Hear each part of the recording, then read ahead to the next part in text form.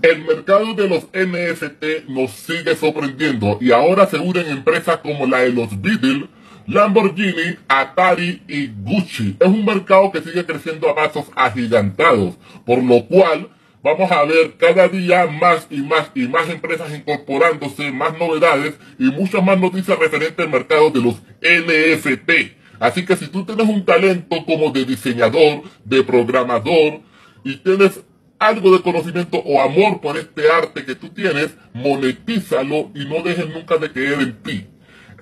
Síguenos, comparte el video para que un amigo tuyo que sea diseñador le pueda interesar y así pueda salir un poco de esa situación económica que está o pueda directamente ampliar su patrimonio económico. Y no dejes nunca de creer en ti nuevamente.